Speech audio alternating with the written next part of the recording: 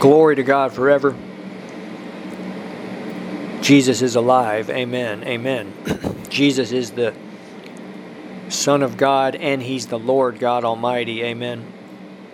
Father, Jesus, Holy Spirit, we welcome you.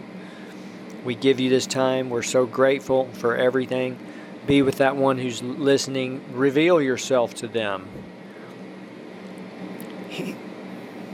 Heal them in every way. If they're not filled with the Holy Spirit, reveal the glorious infilling of the Holy Spirit to them. Amen. Amen. Just briefly, I want to speak about how Jesus saves and Jesus heals. Two main points that I'm going to make, and this is an overview. The first one is Jesus is the healer. Amen. We know He's the Savior and that He saves. Amen. He's also the healer. Just as when He was a man on the earth, He healed people physically. 28 specific healings at least that are in the Gospels. And He's the same yesterday, today, and forever. Why is He like that? Because He's the exact representation of God's nature. God is a healing God. Those of us who are fortunate enough to have the Bible see that in every book of the Bible, basically, I'm not an expert on this, but there's healing promises and healing offered in every book of the Bible. For example, Exodus 15:26. God is this goes right along with the fact that He's merciful, He's gracious, He's giving, He's slow to anger, He's abounding in goodness. He offers healing, amen, in every which way, physically, but also in every aspect of a person. And the greatest healing, the way I describe it, is that getting saved. When our spirit person comes alive, we go from death to life. Now, the second main point is because of what Jesus did, He became what we are, a human being, so we could become what He is, a sons and daughters of God. And with the Holy Spirit, we now, this is the deep mystery, we can do what Jesus did. This is what so few of us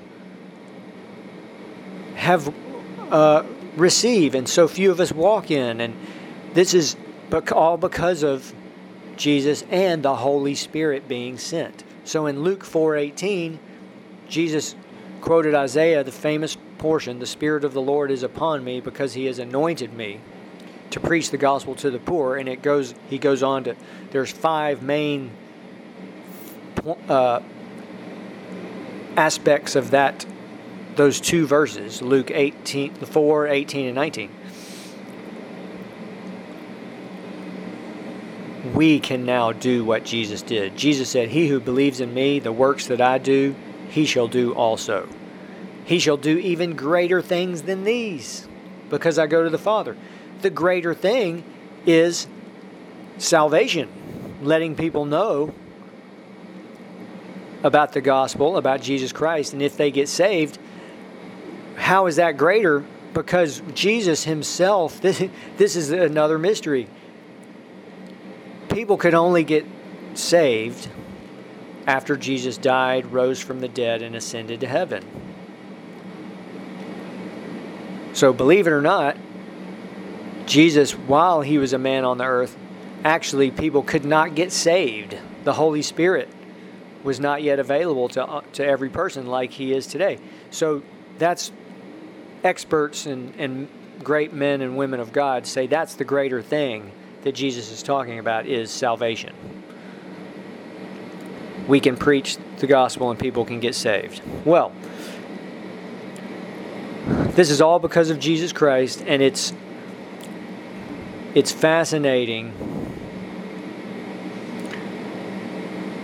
the healing aspect of God's nature, the fact that He's a healing God and that the Holy Spirit, Jesus, when He first mentioned healing, is in Luke 4:18, and it's when He says, "The Spirit of the Lord is upon me."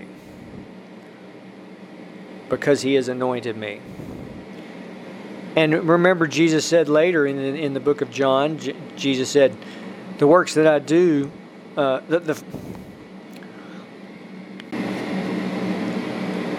Jesus said, do you not know that I'm in the Father and the Father is in me? The works that I do not do on my own authority, but the Father who dwells in me does the works. So wow, Jesus is revealing here the Holy Spirit is the Spirit of the Father and the Spirit of Jesus Christ. It's very simple. We don't have to get all, it's simple. Jesus became what we are so we can become what he is. And the very first thing is someone getting saved and becoming a child of God. How sad it is that most people don't do that. And how sad it is that even most believers just they get saved, but they don't go deeper. And so and here's the thing. If someone doesn't move into the second phase, which is born of water and the Spirit, they will not understand any of this. They will, in fact, many of them will disagree with it. Why? It's simply they haven't met the Holy Spirit. When someone meets the Holy Spirit, it all makes sense. It all gloriously makes sense. That God is a God of mercy and gracious, giving, healing. That's why Jesus did all the wonderful healings. God's a healing God, and the Holy Spirit came upon Jesus Christ. God, the Holy Spirit, anointed God, essentially. That's a deep mystery that, wait a second, Jesus was fully man, but he was fully God. Amen, amen.